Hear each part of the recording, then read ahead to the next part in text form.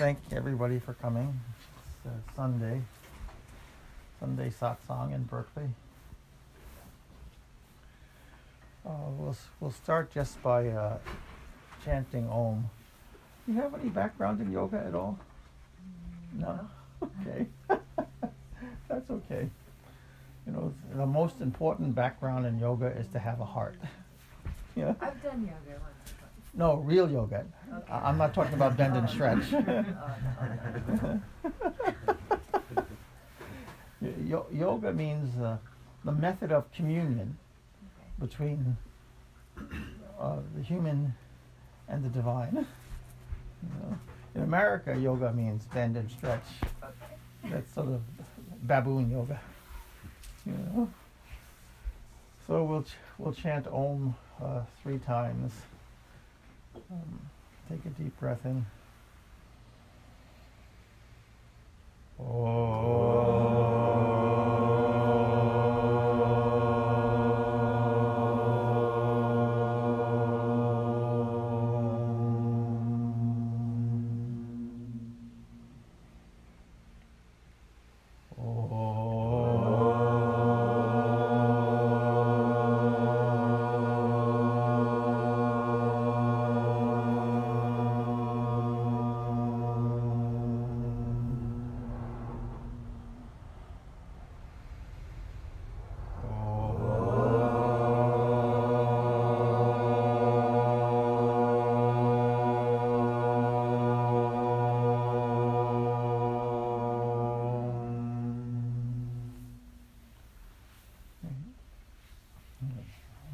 Gently open your eyes. So thank you one and all for coming. Most of you I know, some of you are new. You should always be clear, like we're here to study yoga, we're here to study Dharma. One of the best and easiest approaches to understanding yoga is just by reading the Bhagavad Gita. That's a discussion between a Krishna, which is an avatar, meaning God manifest, and his great disciple, Arjuna. And you have to read multiple Gitas. No one commentary can hold it. The knowledge of the Gita is endless. So you read multiple copies, and even having read multiple copies, you're still just scratching the surface. It's truly an oceanic study, an oceanic understanding.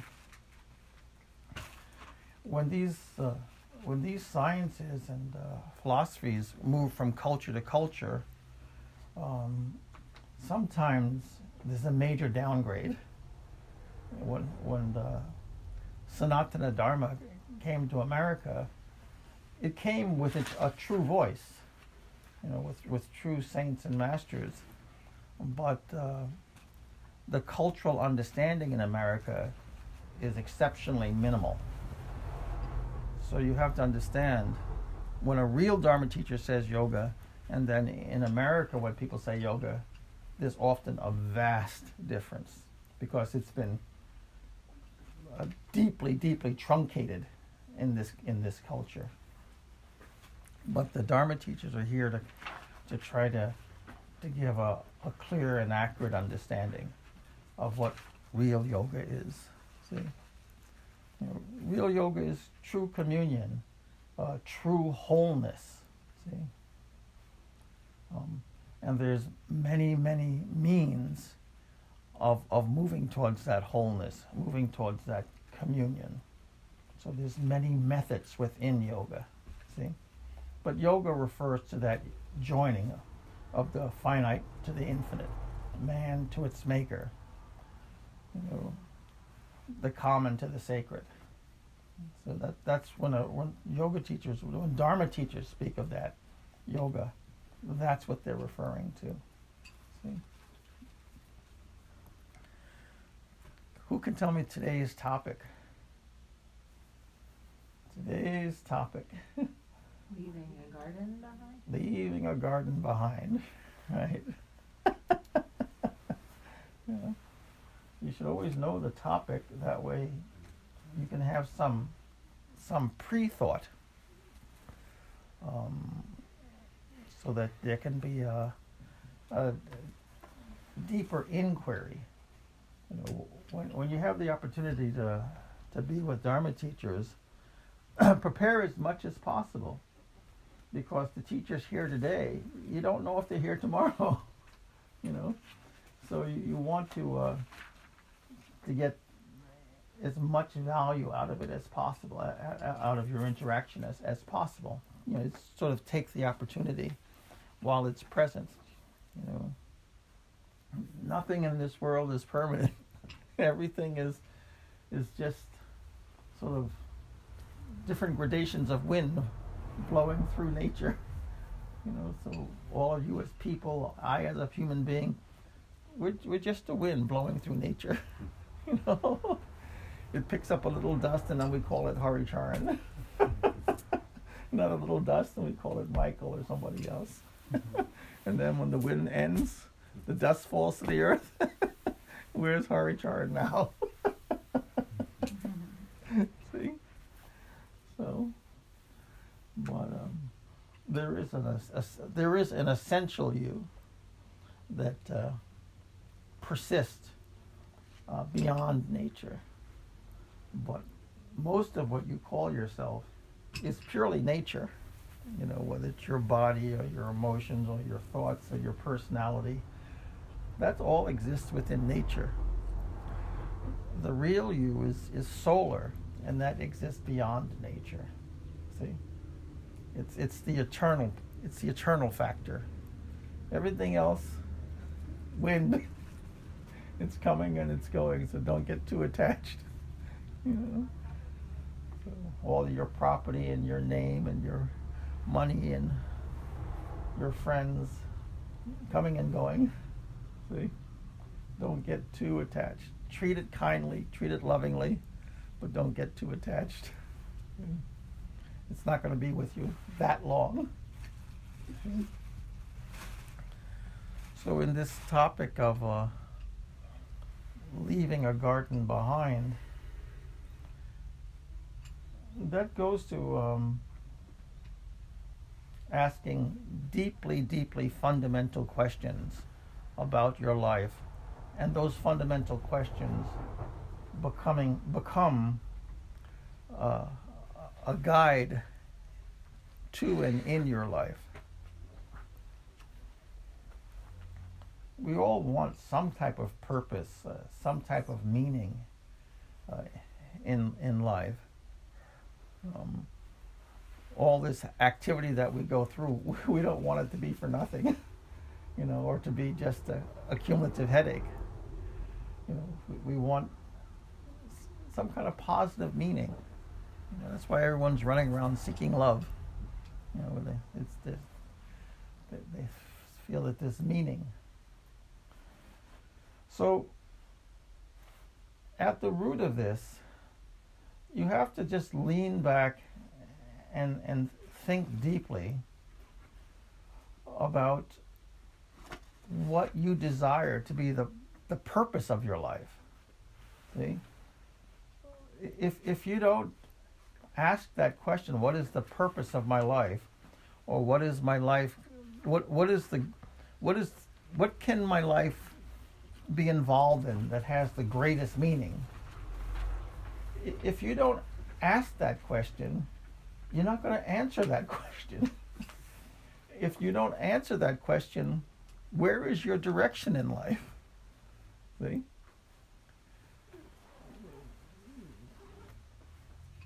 If you're adrift in an ocean and your hand is not on the rudder, where are you going?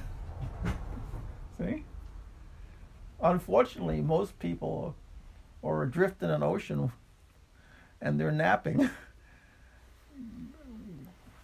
So their life is sort of a rolling calamity. We all have opposition and we all have struggle in life. But if you've chosen to live a purposeful life, you also have a purposeful destination. But if you haven't thought about what's most meaningful in your life, and how can you work on that, work on acquiring that condition, you're what we call a dog chasing its tail. A dog, if you watch a dog and they're running around chasing its tail, it's really very happy, but it's going absolutely nowhere. So you don't want to be a dog chasing your tail. So you've lived 50, 60, 70 years, and you look back on it and there's only a mishmash of confusion, a mishmash of ups and downs. You know, what have you accomplished that's of true significance? So you have to think, like, if I was to write a poem and have it chiseled on my gravestone as to the meaning of my life, what would the poem be? You know, would you have a statement of significance, or would somebody just chisel in "oops" and then your birth and your death date? You don't want your whole life to be oops. You know, you want a poem where people stop and go, oh, what a beautiful thought. You know, what a beautiful mission. That their mind and heart has been just lifted for a moment. See? You know, then you, whether you've been seen or unseen, you had a significant and a purposeful life. See? It doesn't make a difference whether humans see the beauty in your life. It doesn't make any difference at all. What is significant is the beauty there. See? So the earth is filled with many, many beautiful gems. Whether humans see it or not is not important. It's important that they're there. See?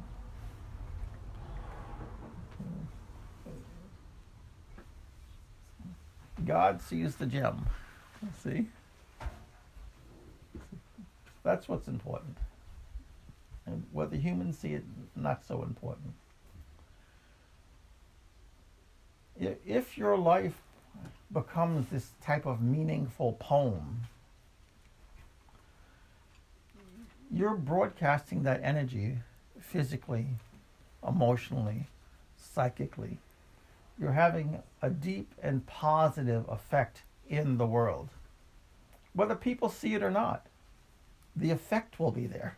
See? People don't have to see it. The effect will be there. See? So we have to pause and say, what is the most meaningful action I can participate in life?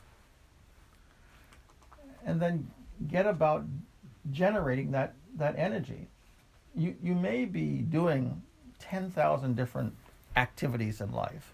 You have families and you have loved ones and you have occupations and you have the ups and downs of life, which is common to everyone. But beneath all of that, what is motivating you to pass through this world? See? Are you passing through with in just a state of fog, or do you carry a constant compass, you know, in your mind, in your heart, to keep you going in a set and positive direction? So, when we talk about leaving a garden, we're talking about having a life of persistent meaning. So even on a physical level, if I create a beautiful flower garden and then I go off to some other country, anyone who stumbles upon that flower garden is going to be enriched, whether I'm present or not. So we're thinking about a type of spiritual legacy or a purposeful legacy that we leave in the world. there's an infinite amount of ways to do it, but the very first way is to be very clear in your mind your objective. Without an objective, you are in trouble. You're just being blown by the winds of karma. You know, you're constantly reacting to life as opposed to responding to life. See? If you're out on the sea, you have a compass and you have a rudder, you're constantly, you have all the vicissitudes of nature coming at you, but you're constantly making course corrections, checking your compass so that you're going to a destination. You know, although you might have to make 10,000 adjustments, no problem.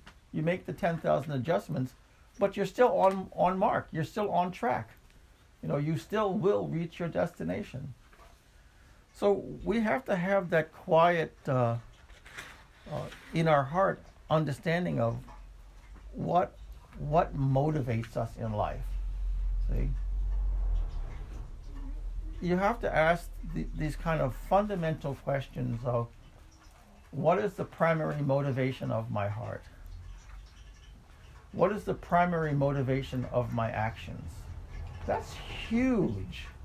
Just stop and start asking yourself, what is the primary motivation of my actions? See? We're all busy acting out in life. We're all busy generating a drama in life. We must understand what's motivating that. So if you stop and observe people in the world and say, what is motivating their actions? A huge amount of humanity is motivated by fear. That's a primary motivation. Many people. Or frustration. Tremendous motivation. Exceptionally unfortunate motivation, but exceptionally common.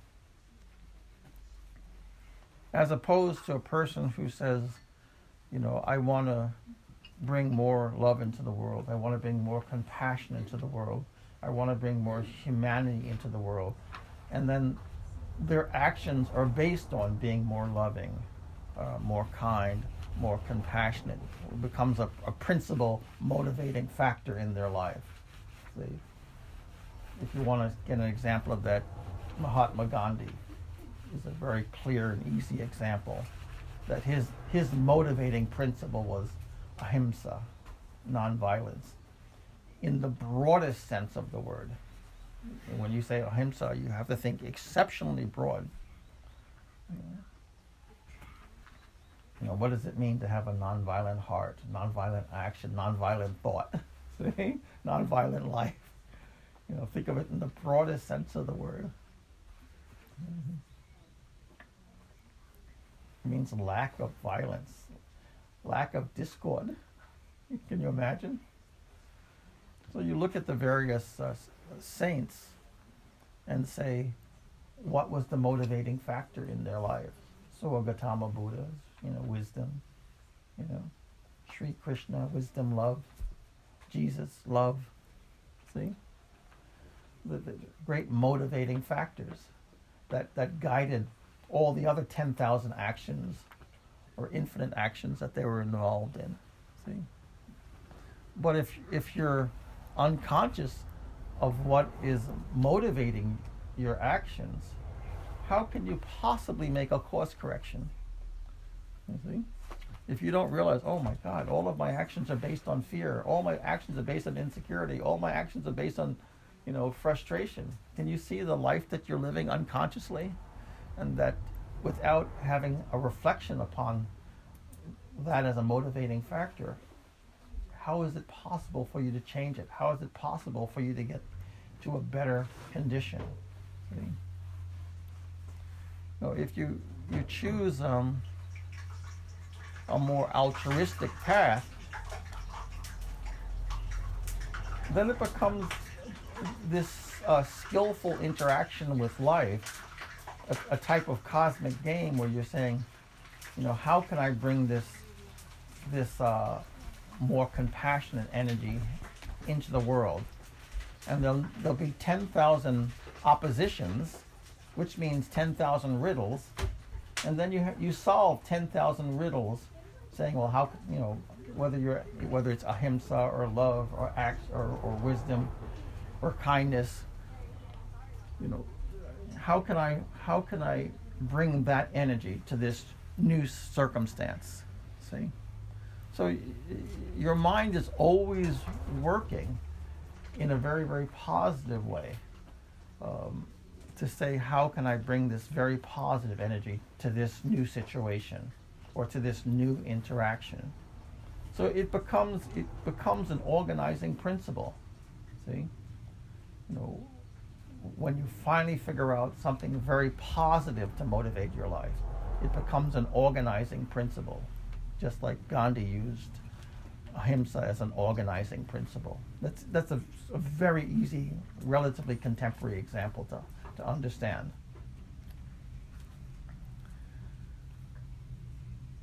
We're not always clear in our minds. Nobody tells us or teaches us to ask such fundamental questions, and also to ask such fundamental questions early in life. That's why studying a work like the Bhagavad Gita is so important, because the Gita takes place on a battlefield, which means there's all types of confusion, all types of oppositional forces, all kinds of positive forces also, but they're all intermixed. And Arjuna is confused. And Arjuna's mentor is Sri Krishna, that sanctity incarnate. So Arjuna, in all 18 chapters, is asking questions and demonstrating his insight, his fears, and his weaknesses. And throughout the Gita, Sri Krishna is showing him how to move towards wholeness. See? That's why studying the Gita is so fundamental to the study of Dharma. It's not the only Dharmic text, but it is one of those grand central texts that without proper study of the Gita, you're really at a great deficit. It's just a great loss, because so much wisdom has gone into that text that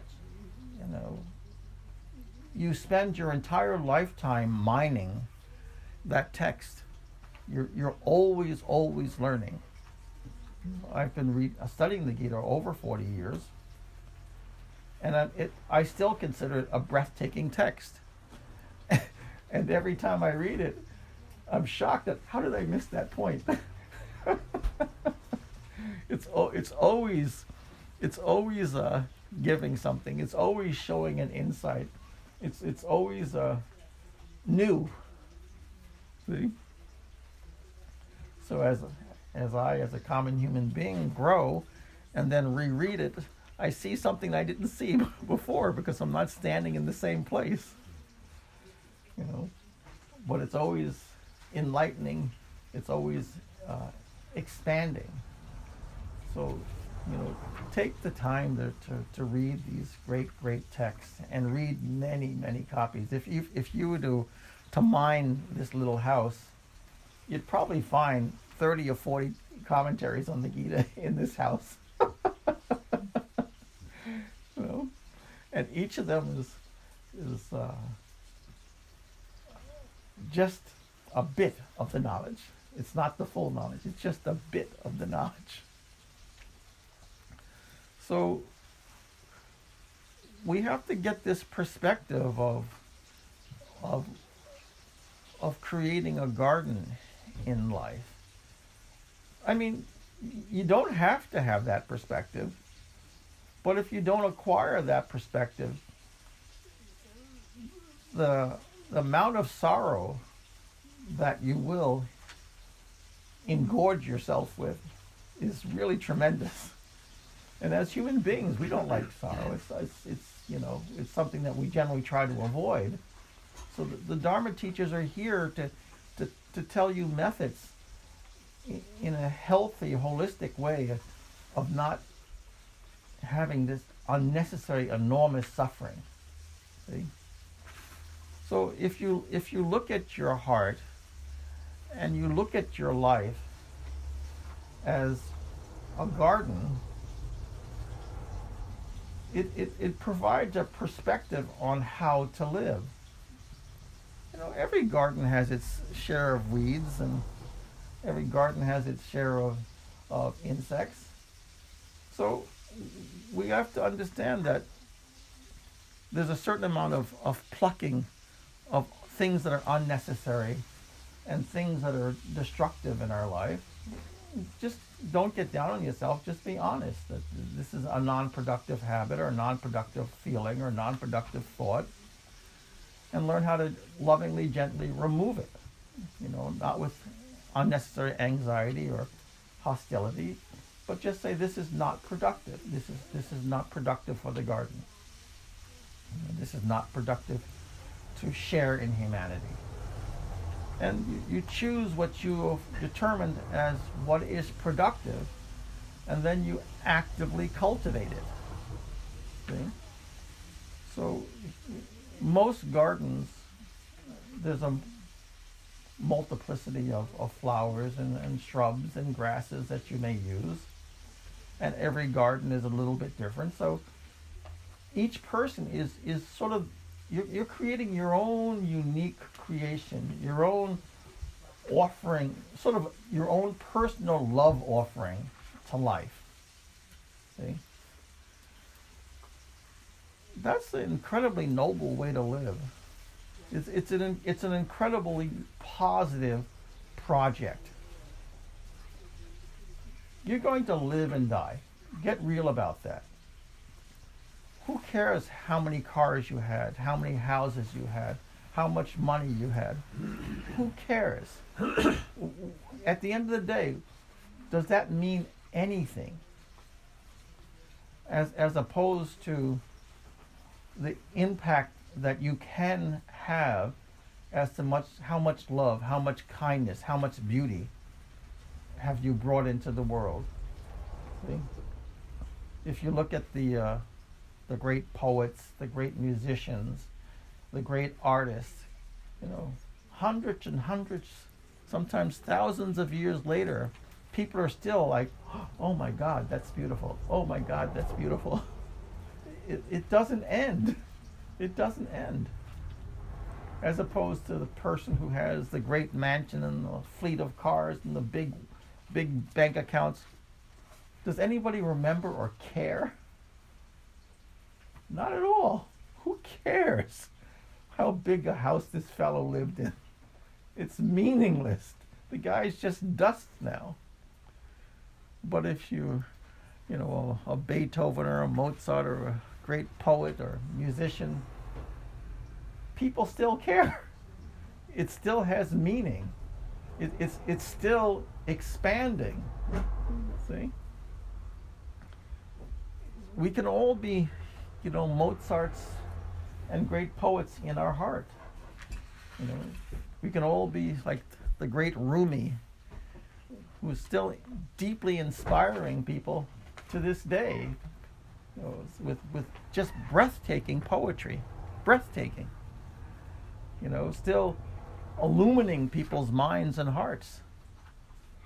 So, in our own way, our own private and individual way, we can have that type of effect. But we have to be truly purposeful. We have to choose to create a garden. See? It's not random. We must choose. It has to be a decision we make. You know. And again, it's not whether people see it.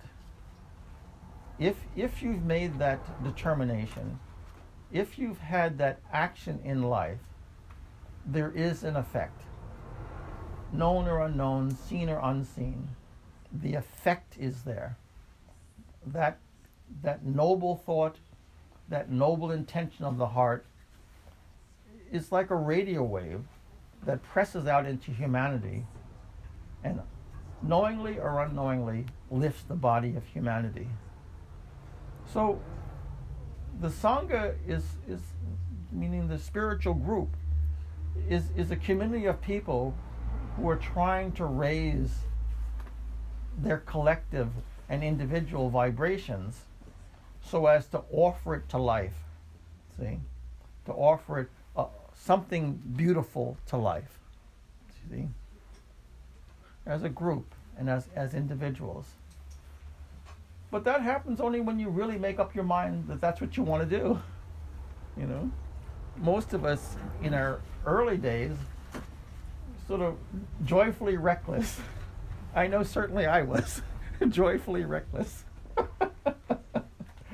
Until I leaned back and started to think about it a little bit. And say, was that really useful? Was that really purposeful?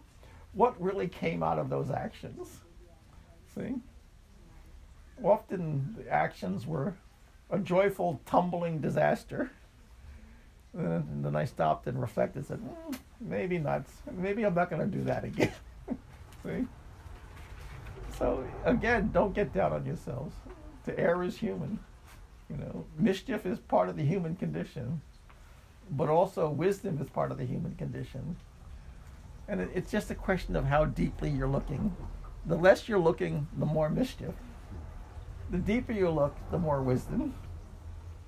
So the Dharma teacher's whole profession is to get people to slow down and look deeply. Look deeply. So that they have a meaningful, purposeful, beautiful life. No matter what the difficulties are. Difficulties are part of the life. That you're not going to get away from that. But in spite of the difficulties, what did you do? You see? In spite of the difficulties, how much beauty did you generate? See? In spite of the difficulties, did you sing a song of liberation? See?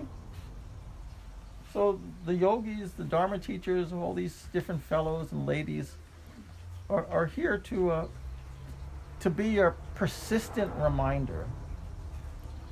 The world is a Mahamaya, meaning a great illusion, with all kinds of scintillating activities to draw us to this activity or to that activity. But most of the activities have little to no significant meaning. See? We are a solar being, an embodied solar being. We are infinitely significant.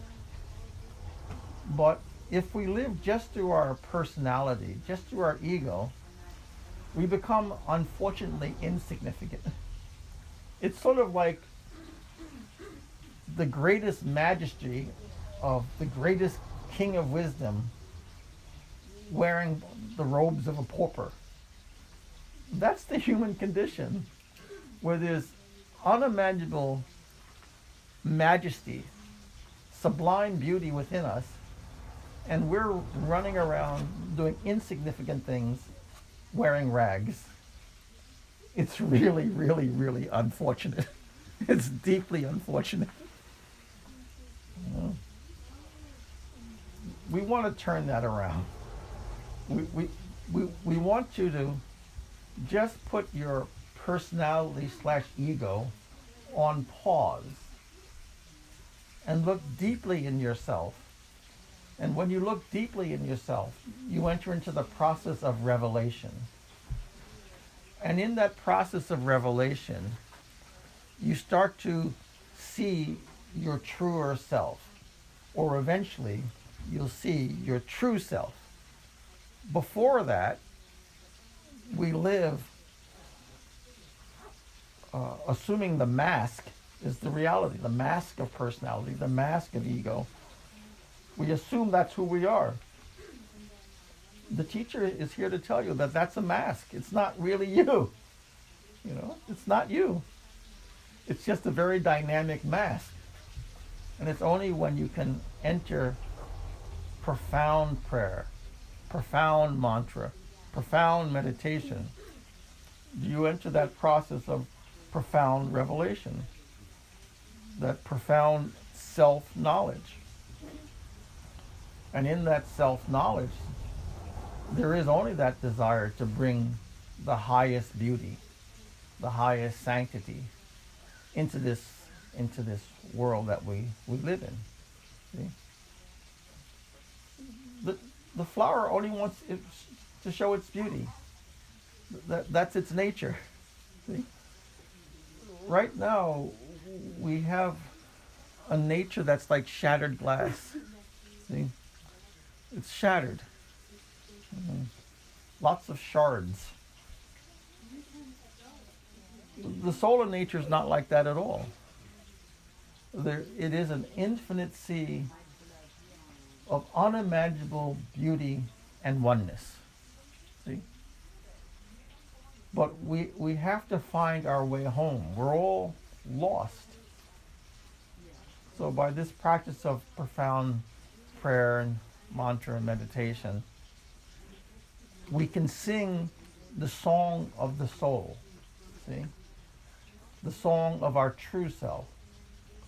And in that way, in our wake, in our passing through this world, there's a persistent garden that's left. See? But you must choose this. You can choose to live a reckless life. That's okay. You can do that. Not a problem. Difficult, but not a problem. Or you can choose to leave a garden. Anyone that chooses to hang around the Dharma teachers and the yogis and such are consciously choosing to leave a garden behind and to acquire some deeper self-knowledge. See? You know, if we were all to sit here in quiet meditation, there would also be a quiet yet deeply significant communion. And in that communion, there's no conflict. But the moment we leave that communion, this person's thinking this way, this person's thinking that way, this person's thinking this way, and feeling this way, this person's feeling that way. The communion is lost. You know? For the Dharma teachers, we're constantly trying to develop that persistent habit of deep, deep remembrance, so that we're constantly working on deep, deep communion all the time. That's all of us as a group and as individuals must learn to work on that kind of communion. And in that communion, there's less conflict. The deeper the communion, the less the conflict. The perfect communion, zero conflict. See? Then the whole world is something glorious, something beautiful. Each of us has the ability to affect the world. You know, we can see utter chaos in the world, violence and all kinds of mischief going on. It's caused by lack of self-knowledge, lack of communion. So can you see, by you sitting in prayer, sitting in mantra, sitting in meditation, entering into communion, how you're trying to tip the balance? The more people who have greater self-knowledge are putting that energy into the world, and the people who are not working on any kind of self-knowledge are tipping the world towards chaos. See, lack of harmony, lack of communion. See? So what you do is deeply significant to the ecology of the world. See? You know, either you're creating chaos or you're creating harmony. Either you're working towards chaos or working towards harmony. See? You have to understand, you have to make a choice, a conscious choice of the quality of energy you want to deposit in this world. See? If we look out at the world, we see a lot of unfortunate mischief. It means more of us have to stand up and live a purposeful life. Stand up and say, my life is going to be a beautiful poem. Not an easy poem, but a beautiful poem. See? We're going to generate more and more harmony. You know, we're going to sing a song in life as opposed to going through life wailing with tears. See? If you're saying, I'm a victim, I'm a victim, I'm a victim, that's a very unfortunate situation that you've put yourself in. You know, why don't you say you're a glorious child of God and do something beautiful? See? Have unfortunate things happen? Sure. But show me a human being that something unfortunate hasn't happened to. See, this is a reality check. Unfortunateness is part of this world. You know, being born here is unfortunate. You could have been born into heaven. So you have to understand. The only way to change the world is for you to make that positive contribution. You want a better world? Say more prayers. You want a better world? Learn to meditate. Want a better world? Take a positive action based on a divine motivation. See? Then you've done your bit for the world. You've helped to change the scale.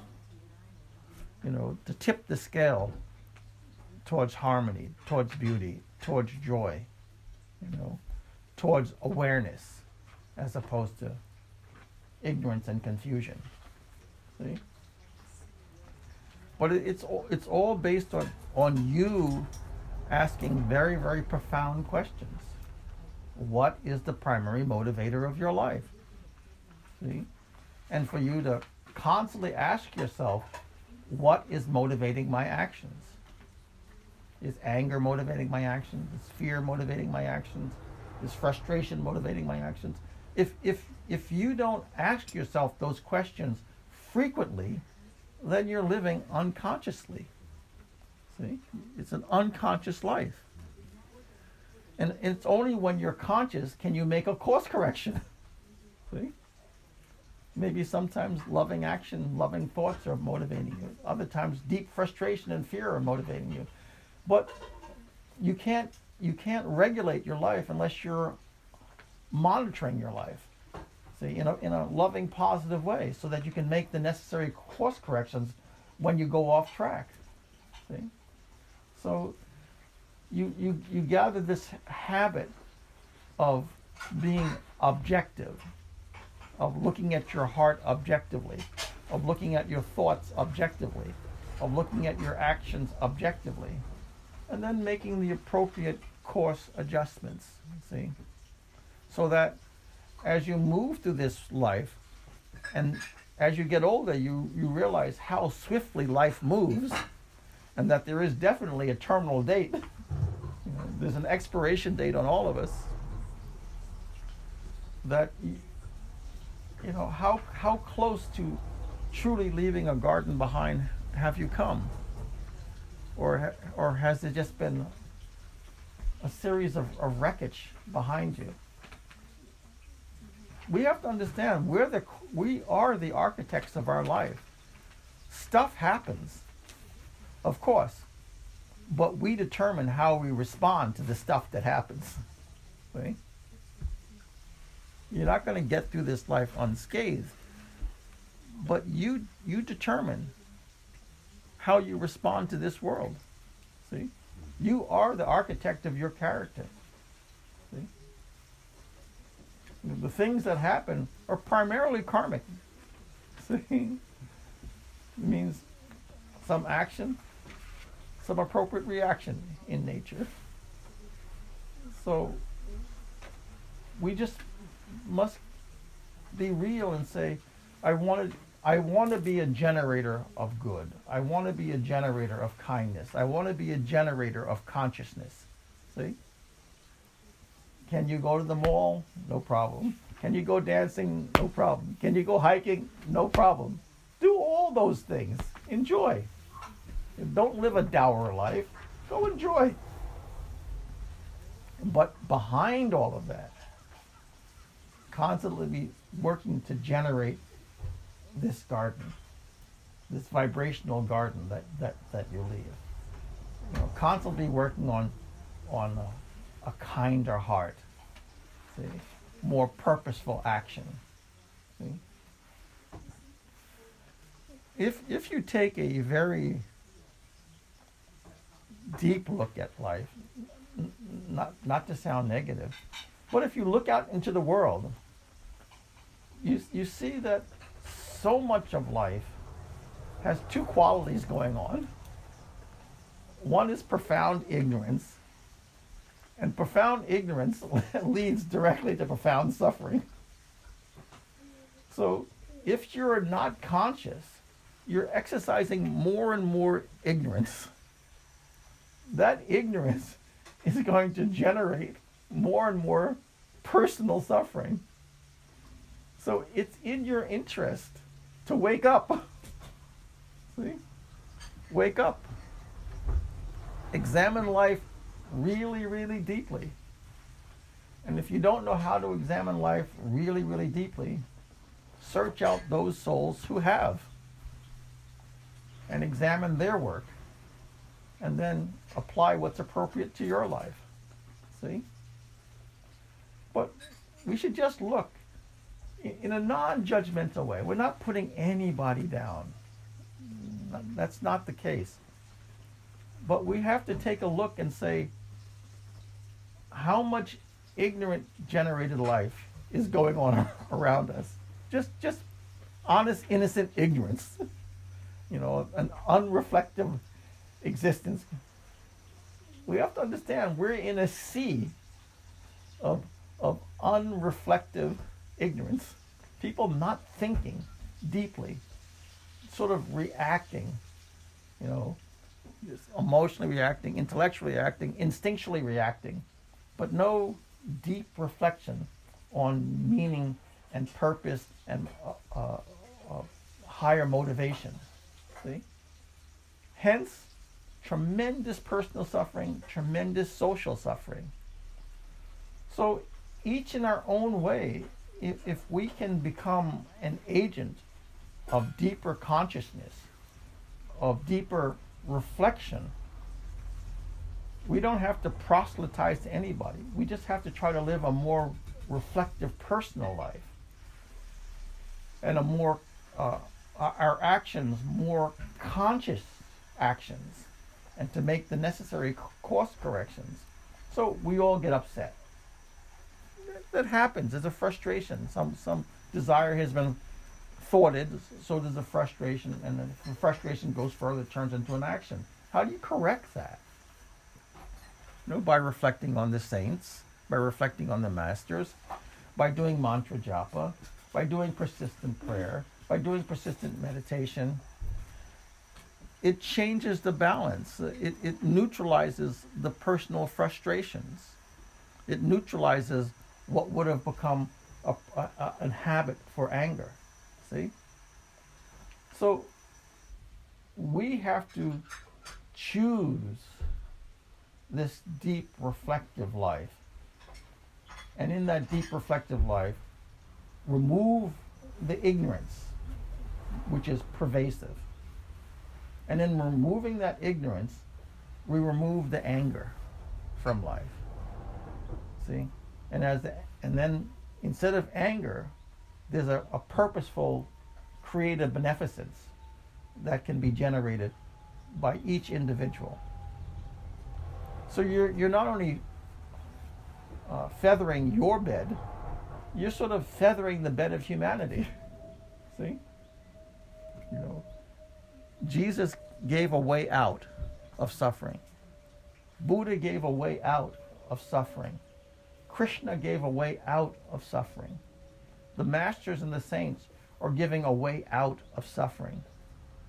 But they're all telling you that you're suffering. See? You're suffering based on a profound ignorance. That ignorance leads to frustration. That frustration leads to anger. But all these various masters are saying, there is a way out. See? So we enter this profound reflection. And then profound purposeful action. And in that profound purposeful action, we're creating this garden. See? This garden for oneself and this garden for humanity. Hey Ram Krishna, hey Ram Krishna. Here's the baby.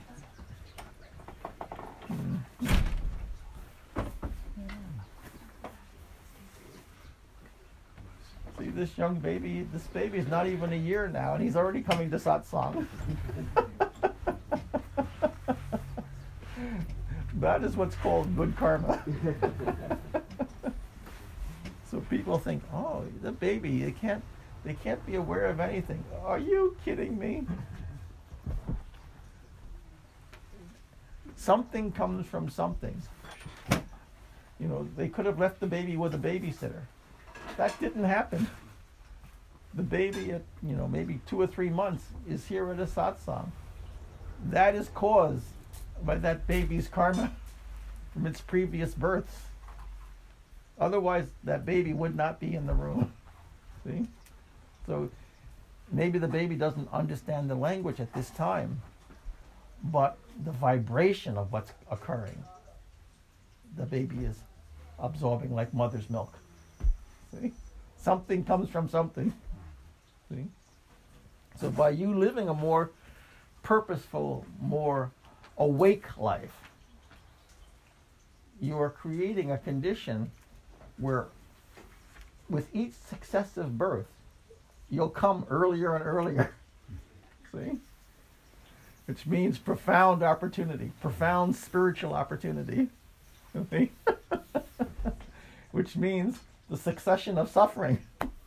Removing that suffering and entering more and more and more light into the world. Exposing what you truly are. You're a solar being having a human experience, passing through a human experience. All of us think of my name is Johnny, my name is Susie like that. That's deeply unfortunate.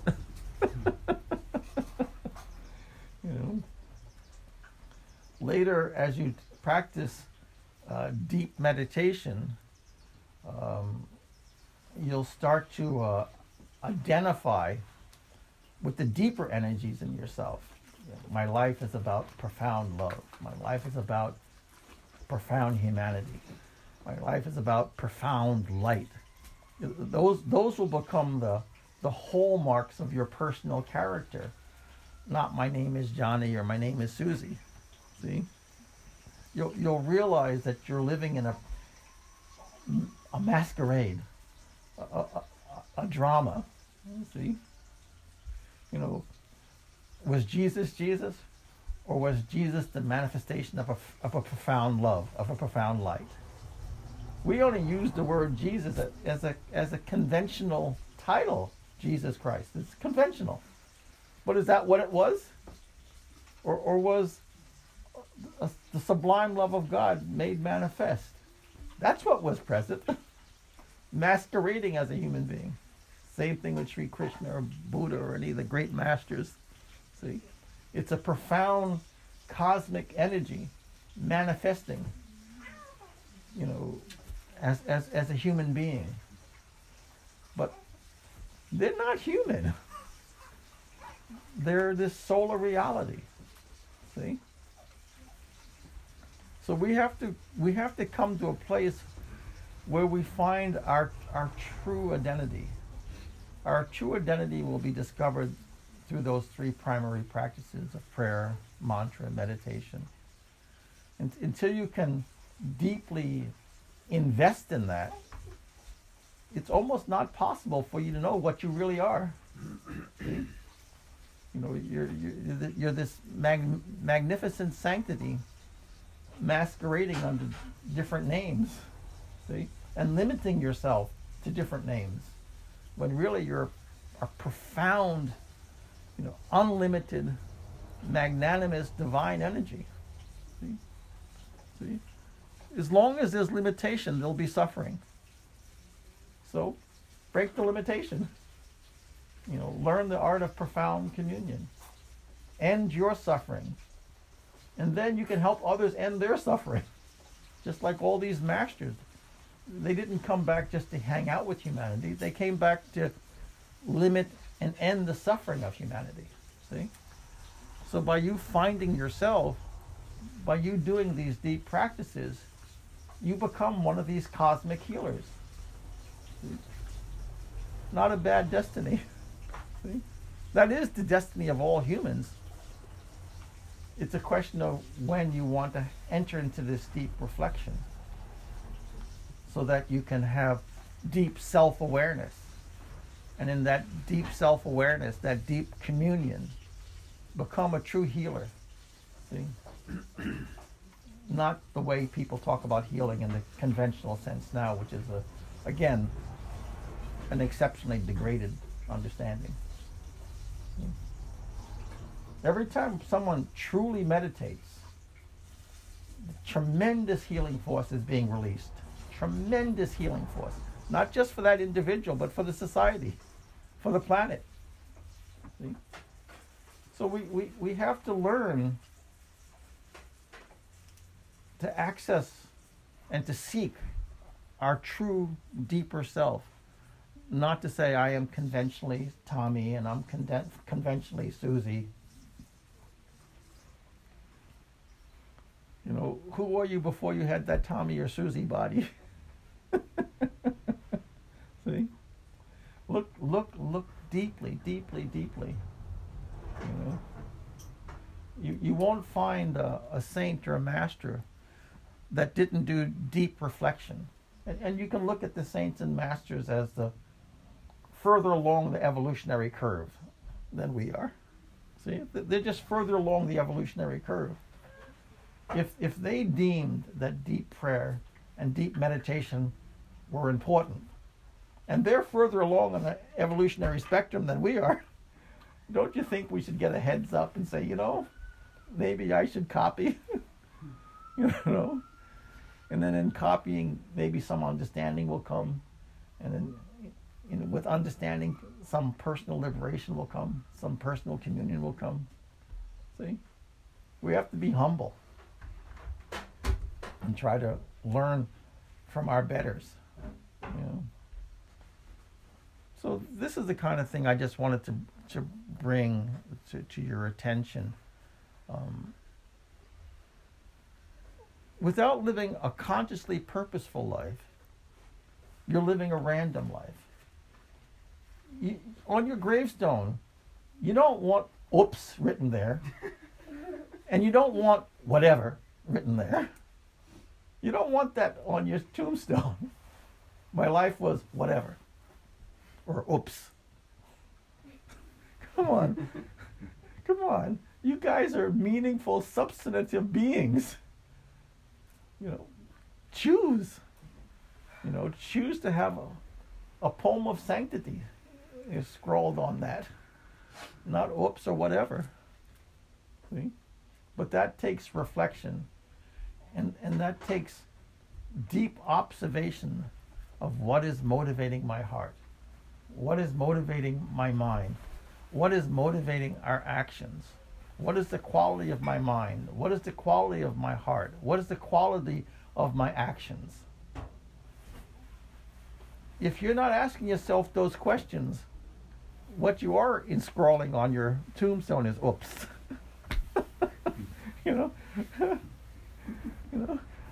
I didn't intend that mishap, but that mishap happened.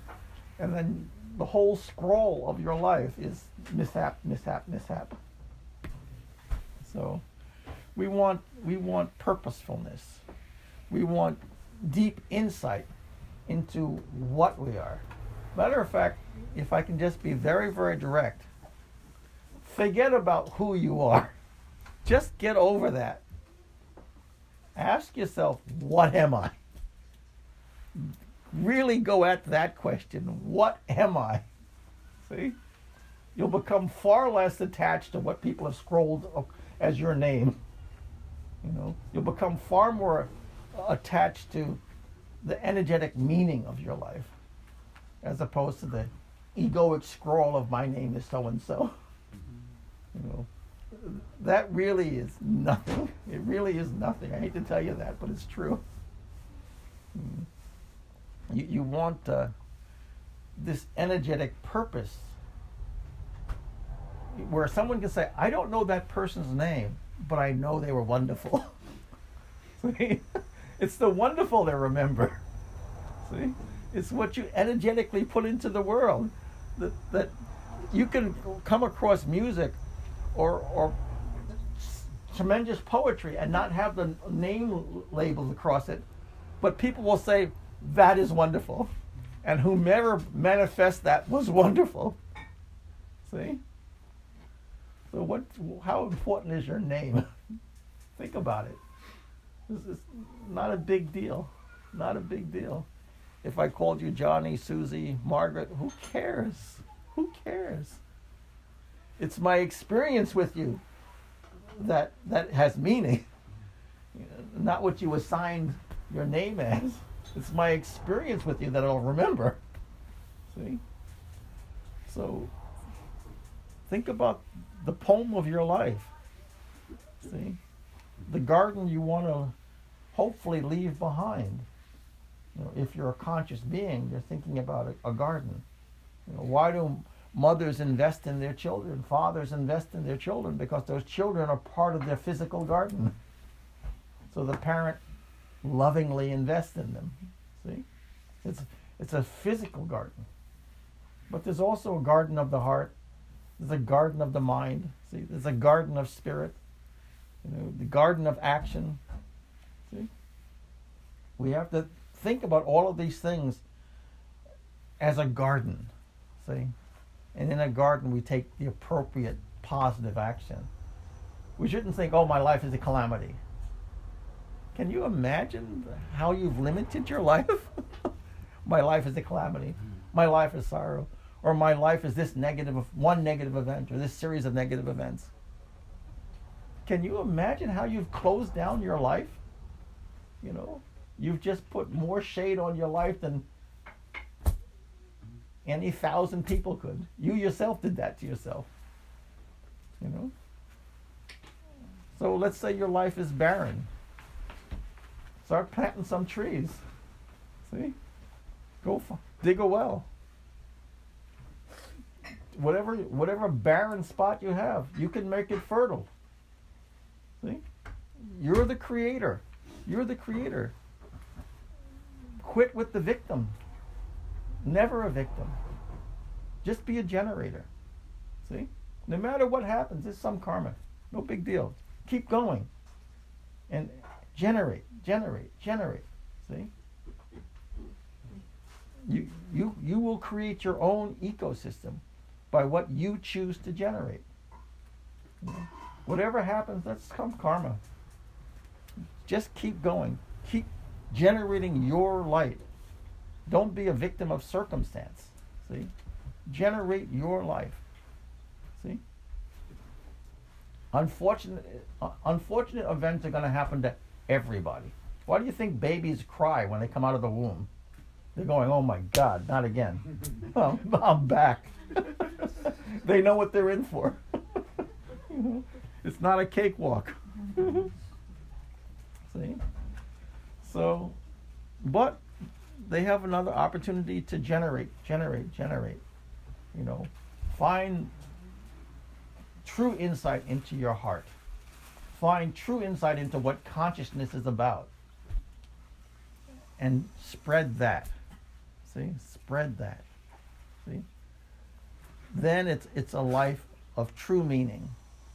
And as you can generate this life of deeper and deeper meaning, when you're reborn, all of a sudden you'll be around souls of greater and greater meaning who are closer and closer to communion. Just like this baby who just came. Why is that baby in the room? You should ask yourself that question. At that age, coming to a satsang, that's extraordinary. So you don't take these things for granted. See? Some of you have come at 20 years old. Some of you have come at 30 years old. Some of you have come at 50 years old. See? This is all karma. See? That baby is maybe 3 months old, and it's already arriving at satsang.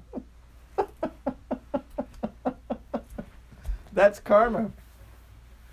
See? So if you want the company of saints, if you want the company of sages, if you want the company of the Dharma teachers, start generating Dharma in your life. See? Start generating life in your life. Start creating gardens in your life. And then 100%, absolutely, definitely, you're going to start meeting saints. You'll start meeting holy people. You'll start meeting mystics. See? And birth after birth, it'll start happening earlier and earlier and earlier with deeper and deeper significant persons. Like we can look at many of our friends, and can you ask your friend, well, how many saints have you met? How many mystics have you? And everyone's just going to look at you with blank eyes. Like, what are you talking about, saints and mystics? And what are you? They don't have the karma yet. They haven't generated. They may be good people. I'm not saying they're not good people. But deep, reflective, positive action, they haven't generated enough of it to have that type of association. See? So it's by creating this type of a garden, this type of positive ecosystem, where over time you'll meet more and more mystics, more and more saints. You'll meet masters, and it'll start happening at earlier and earlier ages. See? So you're feathering your own bed here, your own life. So take these actions. At some time, you'll be able to come under the tutorship of masters, and then you'll actually get to personally see that there is this profound, ever-living sanctity in life, and that you actually become a participant in it. It's astounding that you can actually become a participant in this glorious activity of God in the world, a conscious participant. If you ever even got a glimpse of that, there's no other place you want to be, you know. And wherever you are, you simply take a breath, close your eyes, and bring your attention deeply within. And then that sanctity arises again. That experience comes again. You can have, when you open your eyes, you have deeper, clearer vision into the nature of this life, nature of this world. See? Not the delusion of the world. See? Not the scintillating Maya of this world. You see beyond it. You see through it. You see? You don't get caught up in the nonsense. See? So do these actions, and from these actions you'll have deeper and deeper communion and deeper external association with the Dharma teachers and the saints and the mystics. See? All of those are different gradations of deep insight. See? Of deeper personal experience in the world. You can live numb to the world, or you can live in delusion of the world, or you can live in a reality of the world. See? The saints and masters are seeing the reality of the world. We're seeing delusionary theater. And those who are much less are numb to the world. So they sort of stumble through it with cruelty. They're numb. So we choose. See? Don't think that you can't meet mystics. You certainly can. Don't think that you can't meet saints. You certainly can. Don't think that's not possible. That's ridiculous. It's certainly possible. You know, it's certainly possible. How many of you couldn't meet a musician or an artist? You certainly can meet musicians. You certainly can meet artists. You can certainly meet, athletes. Of course you can. Why do you draw a line and think that you can't meet the mystics, you can't meet the saints, you can't meet the masters? You certainly can. But you have to show an interest in the craft. See? See? If I show an interest in the craft of acting, I can probably meet actors or musicians. So the saints and the mystics, they're interested in the craft of sanctity. See? Acquire an interest in it. See? If you have an honest interest in it, you certainly can meet those people. They're there. See? Just acquire an interest in that craft. You know? And it'll be a very natural outcome for you to meet such souls. See? So you're drawn to what you're interested in. See? So don't put limitations on yourselves. You know, limitation is just ignorance and fear. See? Ignorance and fear, that's limitation. Always just say, why not? You know, why not? Why not? I think let's go for it. Just get that kind of positive leaning forward attitude, you know, and see what God brings to you. You know, say a prayer and take a step. That's my attitude. Say a prayer, take a step. See what happens. So don't limit yourselves. Any questions or ideas or thoughts on what we're talking about today? Profound sight. Emma? How do you know when you've met a master or a saint or a mystic? Now that is a really good question. How do you know when you've met a master, a saint, or a mystic? First, you have to have some due diligence. Due diligence in that circumstance means that you're at least in the process of saying, what is my heart? What is the real meaning of my heart? You know, what is the purpose of my intellect? You know, what is the need or the facility of my physicality? You have to first start by some deep reflective questions. See?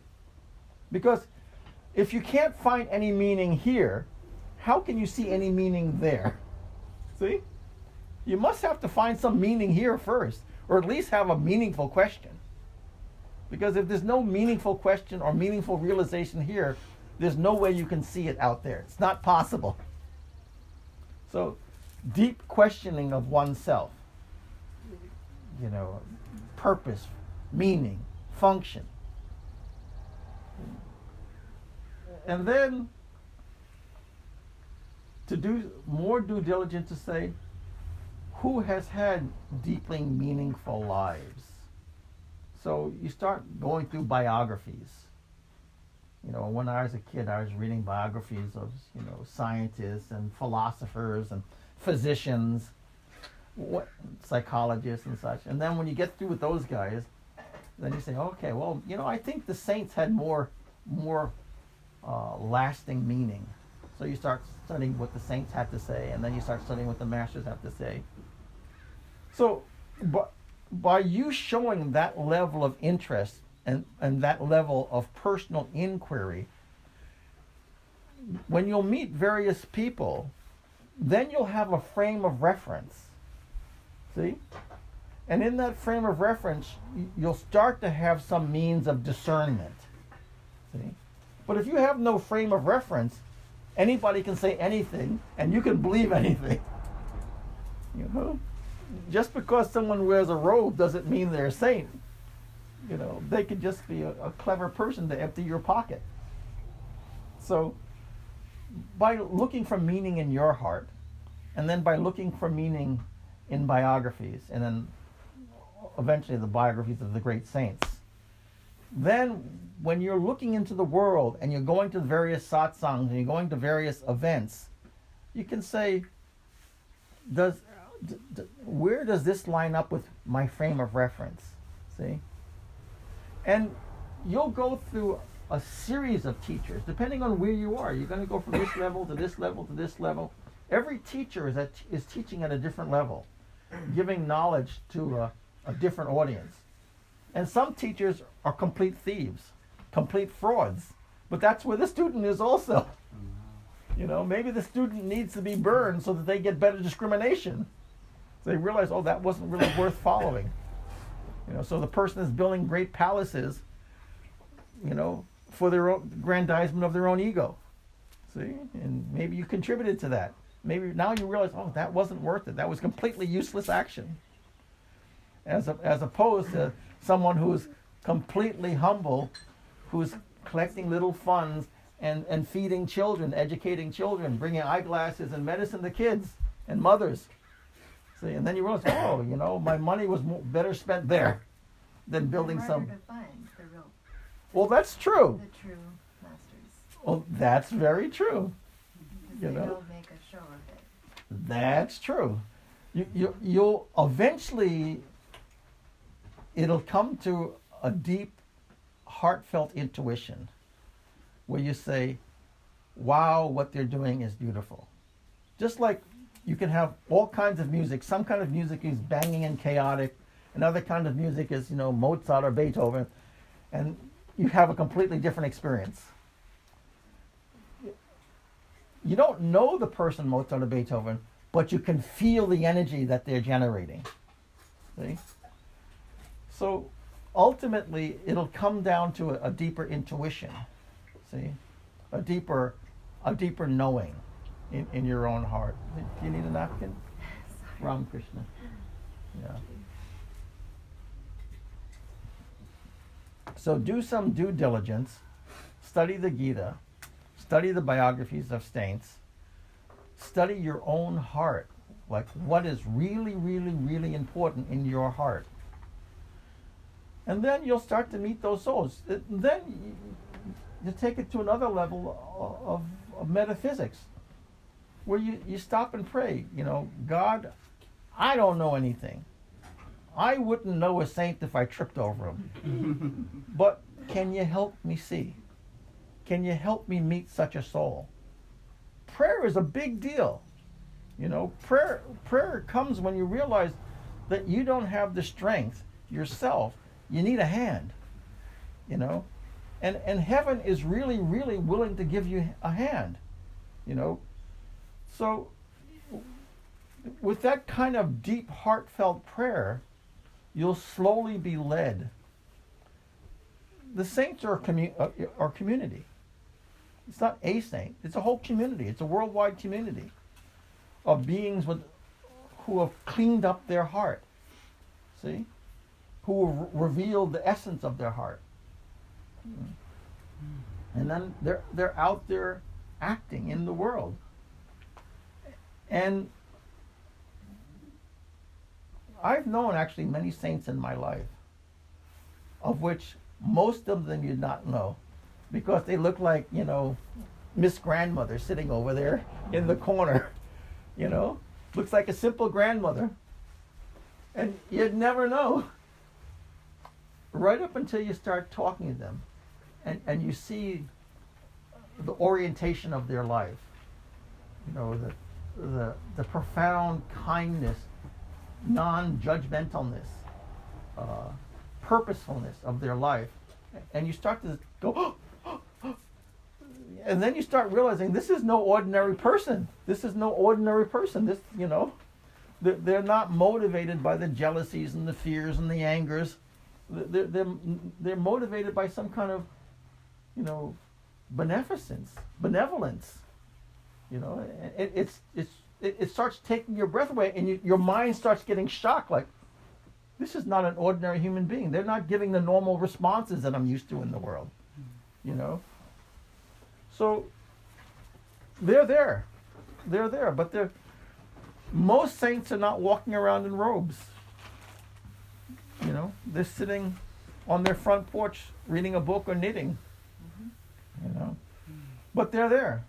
The world will always have saints, meaning the world will always have means of salvation. The world will always have means of abating sorrow. See? But you must make that search. You must do that due diligence, and you will meet them. They're there. An honest heart finds them. See? So how honest is your heart? When have you started to make that quest? It's a divine quest. And then, you'll be amazed, the types of souls that you'll meet. Like when I first saw my master, Sadhguru Sant Keshavardas, I was standing way in the back of the room, right up against the back wall, and he was all the way in the front of it. And I was so astounded, I remember saying to myself, this is what the Gita calls a saint. My frame of reference was a scripture. And from having studied that scripture, he was actually living out what the scriptures were talking about. And then I got a chance to live with him physically for 3 years. And, sometimes I would even say to him, you're like living scripture. And I lived with him night and day. It wasn't just showtime. I was there 24/7.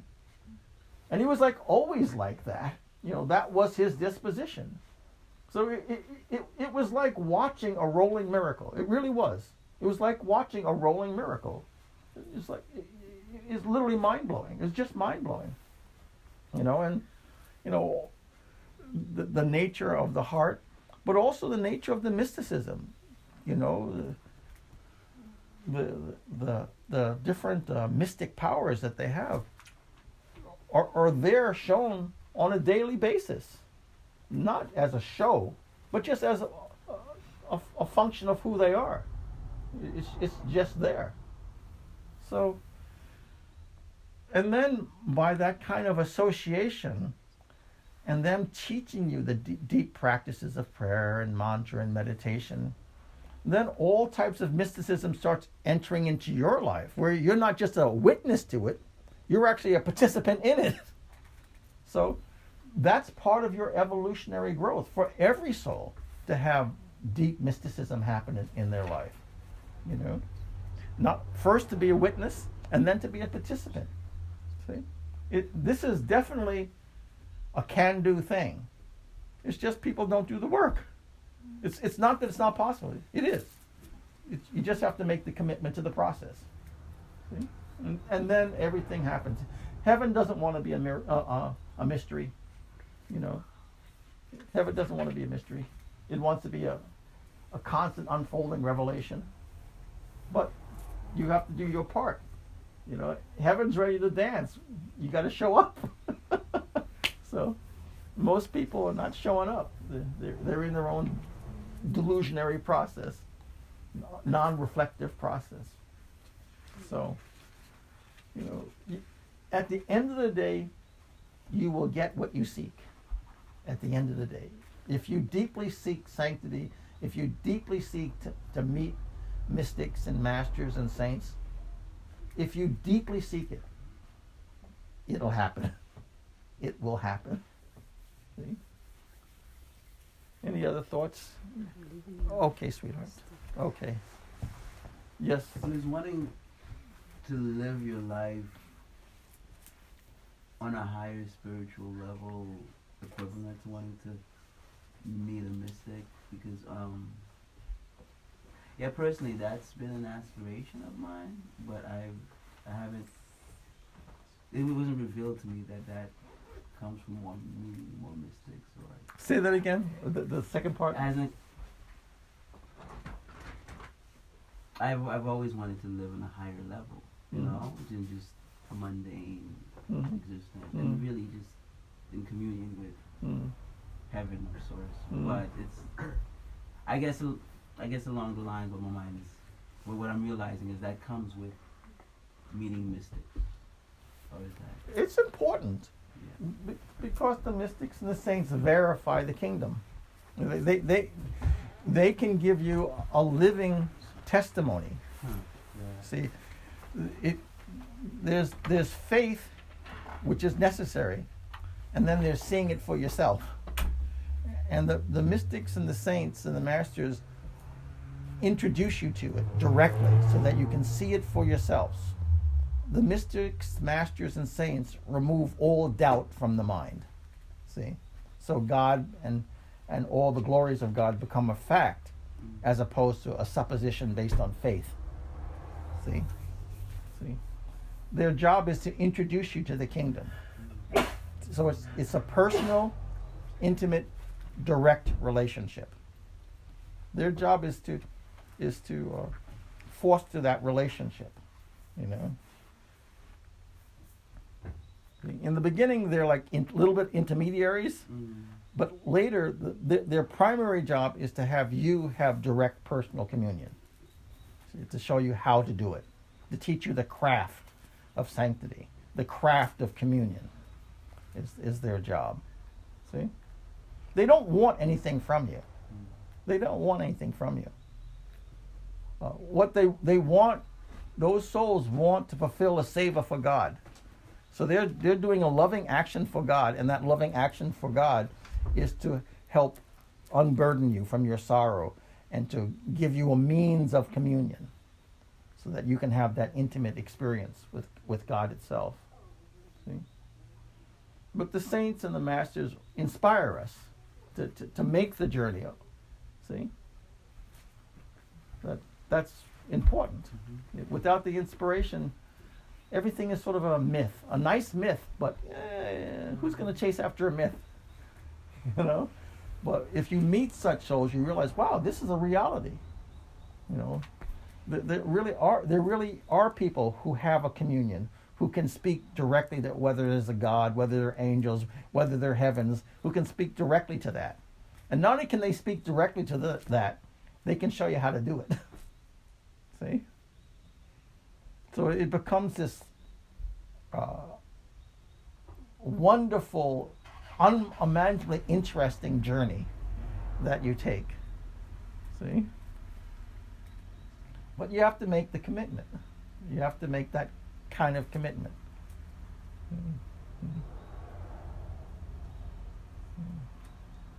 Any other thoughts, ideas? Nothing? Jamie? Or Emma? What if the saint doesn't know they're a saint? That's not possible. It's not possible? That's not possible.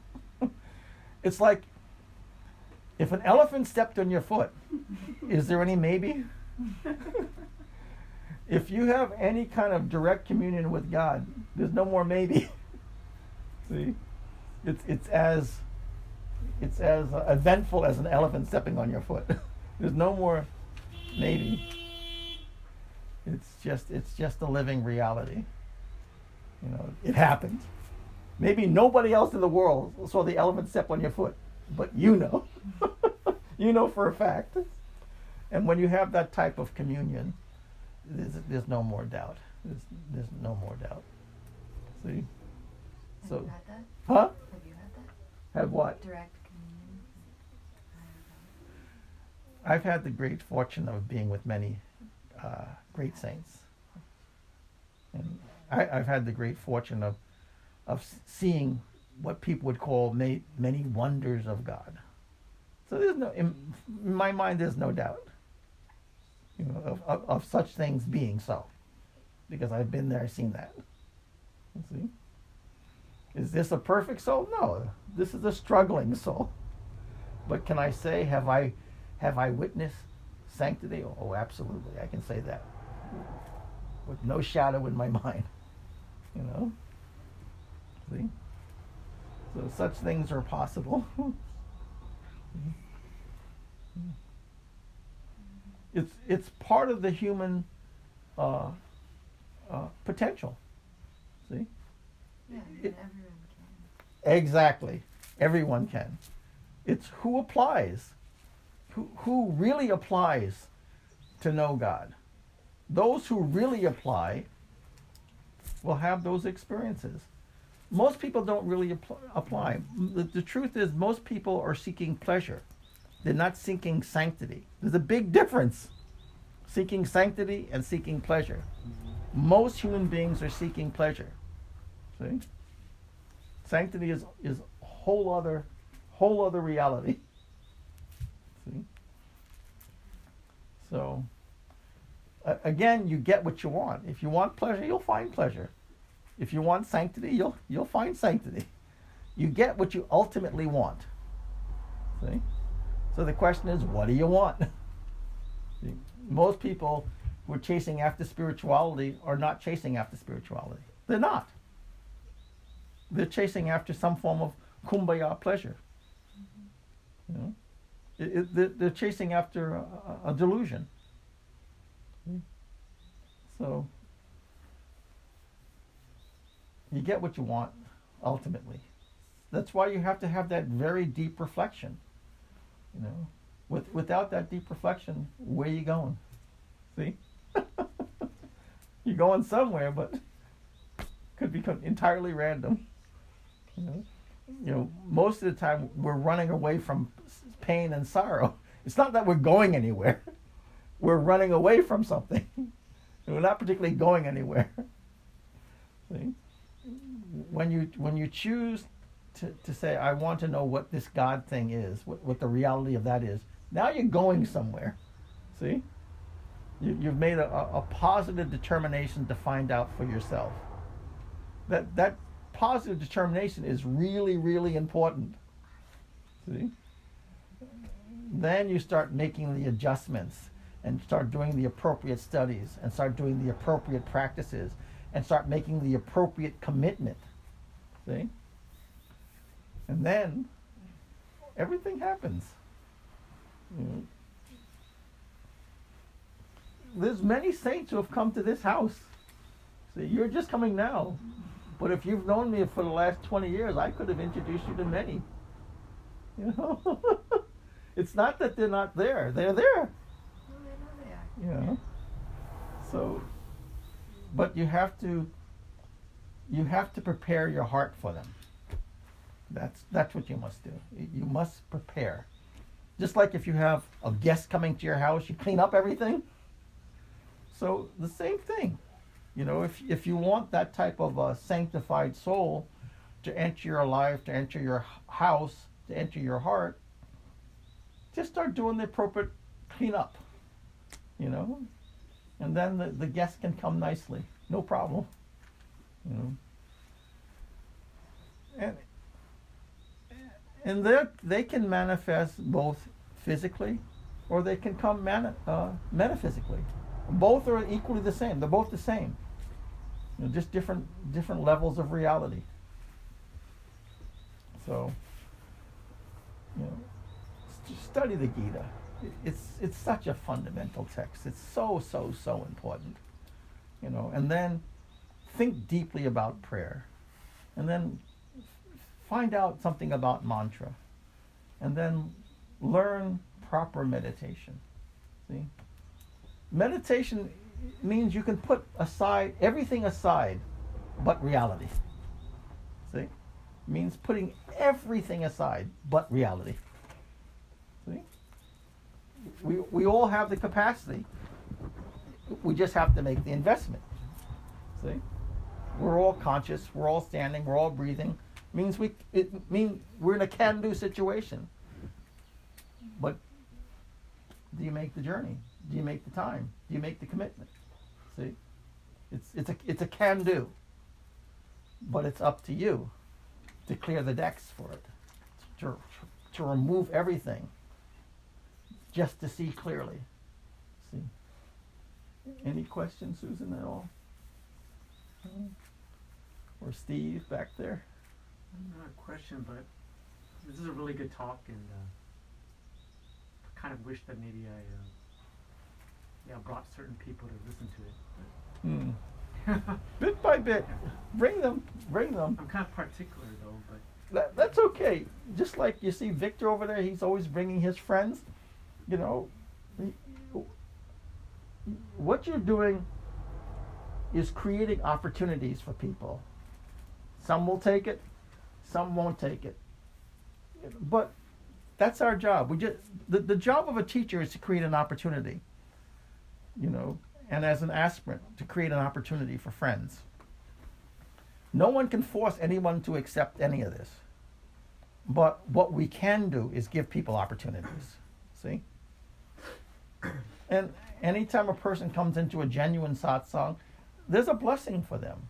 See, whether it's conscious or unconscious, there's still a blessing. God is very magnanimous at that.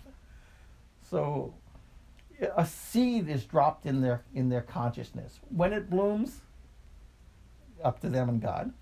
See? Some it blooms immediately. Some it blooms 5 years from now, or 10 years from now, or next birth. It's okay. It's okay. The seed has been dropped. So something good will happen. So that's how it is. You know. So you're more than welcome to bring your friends, and don't want anything from them. Just give them the opportunity, and then then let it be. You know, the key of what you learn is to give and forget, give and forget, give and forget. See, don't have any expectation. Give it, forget it. That's it. Let the seed be dropped. It'll sprout when the time is right.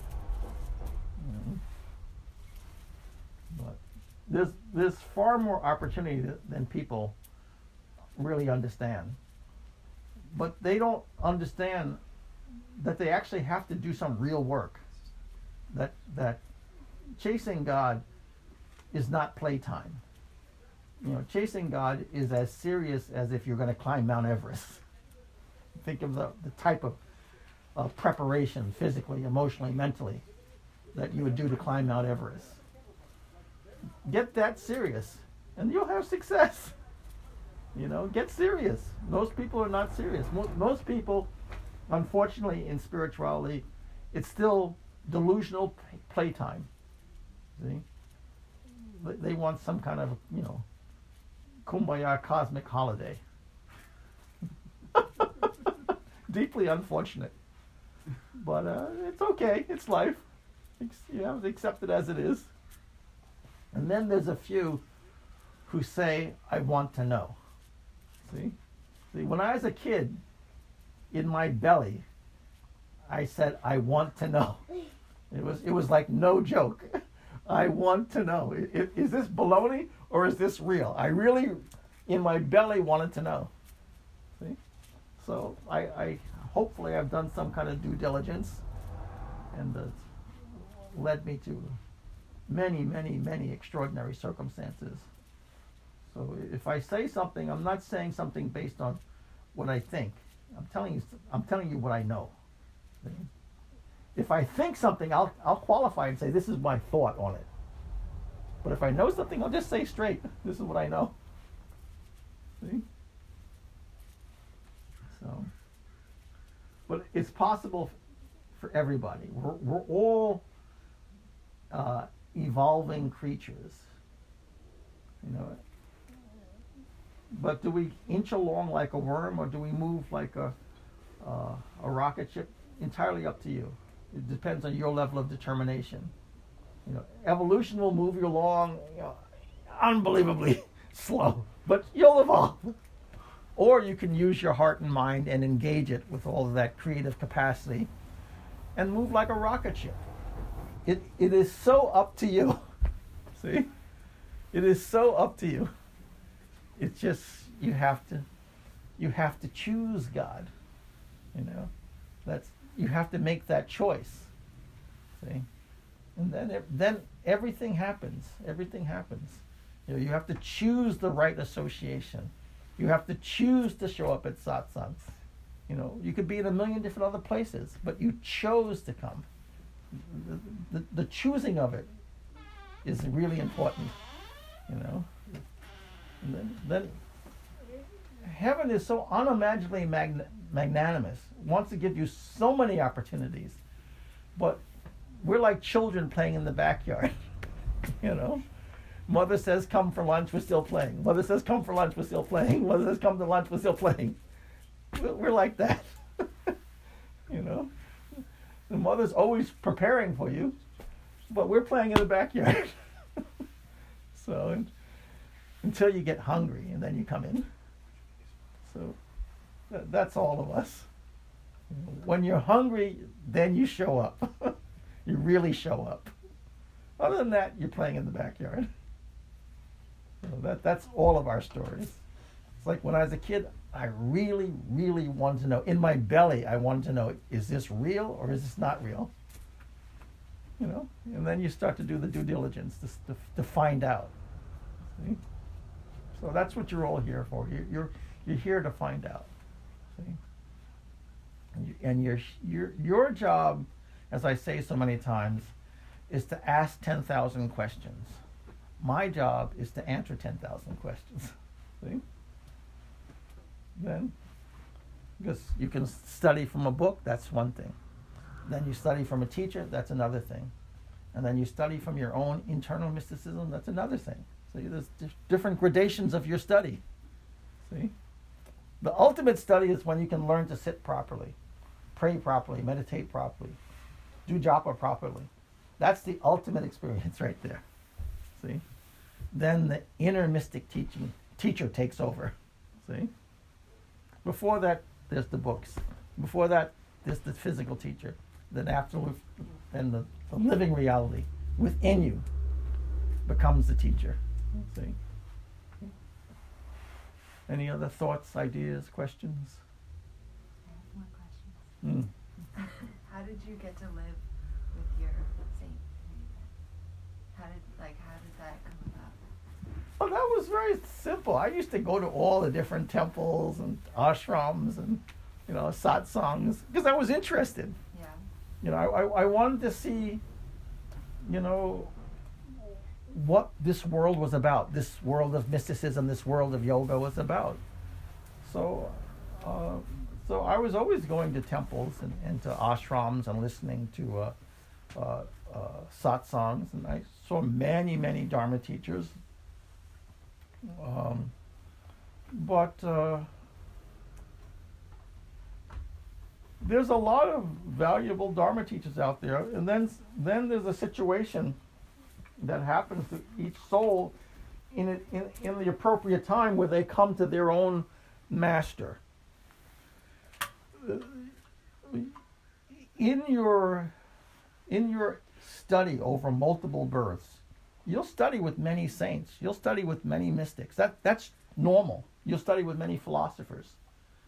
Then there'll come a birth or series of births where you actually come to what would be called your moksha master. That means the soul that God has chosen to deliver you from all sorrow, to deliver you or to bring you into your own liberation. Prior to that, you'll study with many saints and mystics and yogis and such. But there's always a particular soul that is sort of the final door. See, the final cosmic mystic heart that you pass through. See?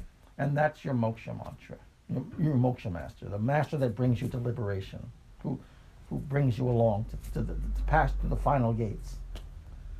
So, this great soul is my moksha master. See? And they'll just take you in? Well, there's a recognition. There's a recognition. When I started serving my master, there was no real learning curve. It was like two parts just fitting together.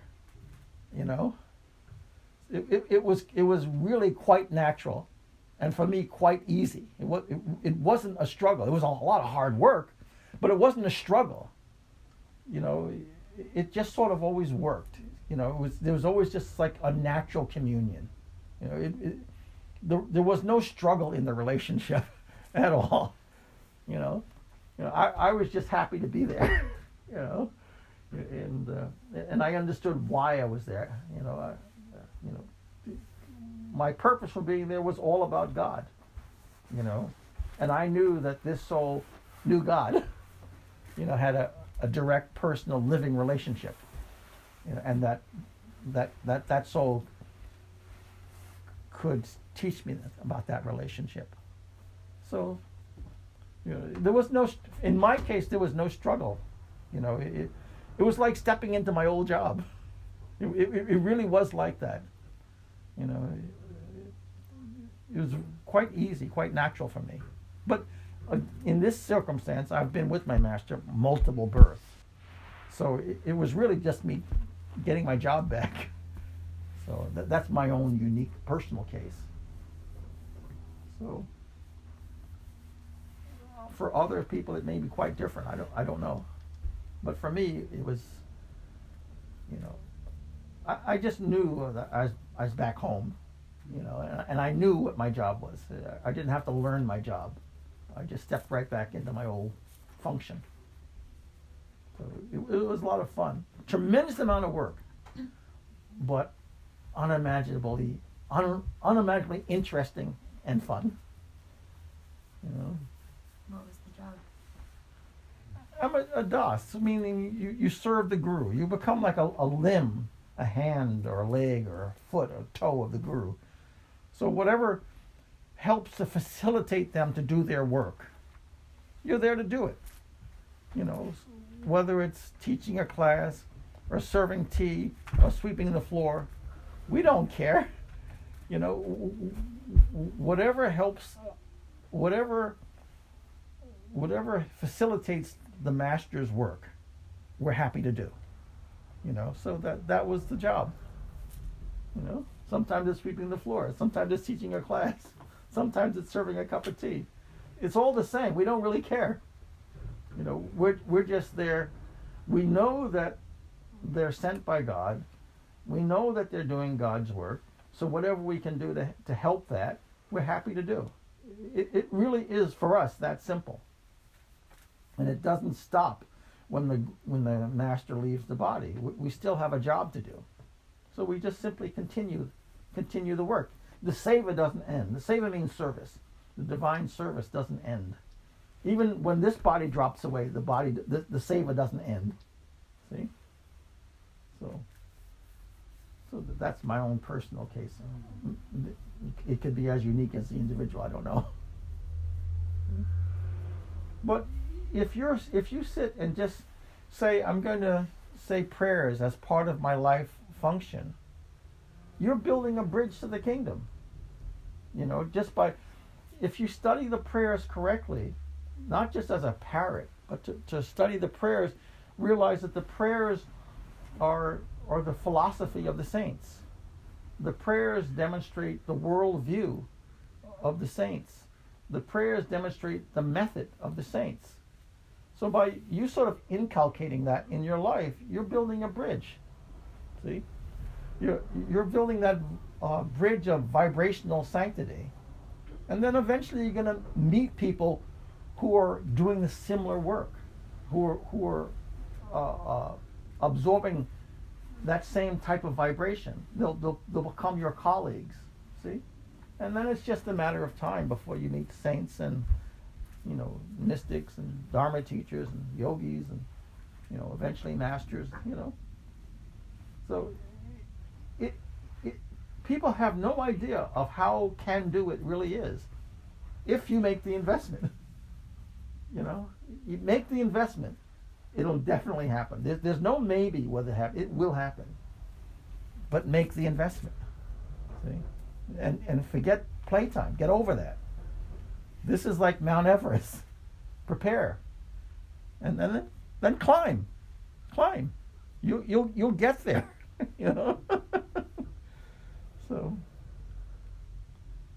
but there is a way. Why did you leave? Leave what? After 3 years of living. I never leave. I've never left. Not 1 second. The form is just the form. You know, that doesn't mean anything. Seva is seva. You know, seva is your constant life breath. It's sort of like we can't leave existence. So the master is existence. There's no leaving. There's, in the beginning for regular people, there's unknowing, and then there's knowing. When you know, there's no leaving. When you're in a state of unknowing, then you think that maybe this, maybe that, maybe come, maybe go. That's a state of unknowing. But when you know, there's no more leaving. You know, there's just a perennial relationship that doesn't stop. It doesn't stop. It's just always present. See? It's like let me say in a conventional way. When a woman gives birth to a child, from that moment on, does she ever forget she's a mother? She never forgets she's a mother. Same thing. When you come into a relationship with a real guru, and that's your finishing guru, there's never a forgetfulness in the relationship. It's just not possible. So it's just not. It's one of these relationships that it's branded into your heart and to your mind. There's no more forgetting. See, mother's always a mother. Child's always a child. Was it hard to be physically away from his house after being there for 3 years? No. I have work to do. He's saying, get out, go work, get something done. You know, it's like the guru fills up your personal granary, and then your job is to go distribute the grain. They don't. They don't want you sitting there. They've helped to wake you up for a purpose. Get on the road. Get out there and do something. So it's like the mother bird pushes you out of the nest. It's like that. But there's no damage or no permeability in the relationship. But there is a job to do. See, you just, the disciple, a real disciple, not monkey disciple, a real disciple is part of the living energy of the guru. See, and they realize that. They realize that they're part of the living energy of the guru. See, so that's how it is. This is a mystic relationship, not a physical relationship. It's a mystic relationship. So, but you acquire to God and Guru, you acquire a perennial fidelity. It's like a type of marriage in a way, a mystic marriage. There's no breach in the relationship under any circumstance. There's just no breach in the relationship. So, but it takes time to enter that relationship. See, it takes time. It's a communion of the mystic heart. It's a communion of the mystic heart. And once that communion is made, that's it. It's indelible. There's no end to that. How do you build it? There's no building. There's just entering into the relationship. It's like if you go into space. There's no north, south, east, or west. There's no high or low. You're in the middle of space. There's no building it. There's no more dimensions to it. You're in this infinite sea of communion. See? It's like if you jump in the water, you're wet. That's it. There's no building wetness. There's wet. There's no gradation of wet. There's wet. So that I'm just explaining it in my own words. So that's just what it is. Once there is that established relationship, but it's not easy to get to that established relationship. That's what I was asking about. How do you establish? Well, then that's just the method of yoga, which is deep reflection, prayer, mantra, meditation, a life of good works. That just becomes what you're about. You may do a million things, but what you're really about is that deep reflection, that prayer, that mantra, that meditation, and a life of good works. That becomes the inner parameter of your life. And in that's the bridge of communion, that you maintain a type of communion. See? And over time, you mature through that communion until there comes the different gradations of stability. See? Where there's over time, there'll become a non-forgetfulness. See? There'll become a non-forgetfulness of your master. and then there'll become a non-forgetfulness of God. So it'll just become part of your life. You know, you just don't forget. Just like a mother never forgets she's a mother. So there's a tangible relationship that's indelible. These are all really good questions, really heartfelt questions. You know, 10,000 questions. That's my job. 10,000 answers. You know, you're in the right place. But that's it. You know, part of my thing is to let you know this is can do, and each of you in your own time, in your own level, will sort of nibble at it. You know, and start to take on the sadhanas. And with the sadhanas, you need someone to check to make sure you're applying the science correctly. You know, why do you go to a professor? The professor checks to make sure that you're in the correct process, that you're applying the formulas correctly, that you haven't added anything or subtracted anything. See? That you got the formula correctly and that you're applying it correctly. See? That's why the Dharma teachers are just a spiritual professor. That's all we are. You know? So you get it right. You know? You know, and then eventually you become a colleague. You know, we're not supposed to sit above you or lord over you. That's not our job. You know, you can become a professional like any other person. You know, we're not above you. That's ridiculous. You know, we've just, you know, we followed a curriculum of evolution and experience. You're following the curriculum also. So aren't you going to have the same, you know, you'll get the same degree? Instead of, we don't give out paper degrees, it's degrees of consciousness, degrees of awareness. You know, we all have the same facility. You know, we're all born of God. So we can all have the same conclusion. It's just application. Who shows up at class, who does the work, and who naps, and who goes and plays in the backyard. That's the only difference. See? Most people are playing in the backyard. It's not that mother's not waiting, cooking the meals and having everything prepared. They do. They're there. But application.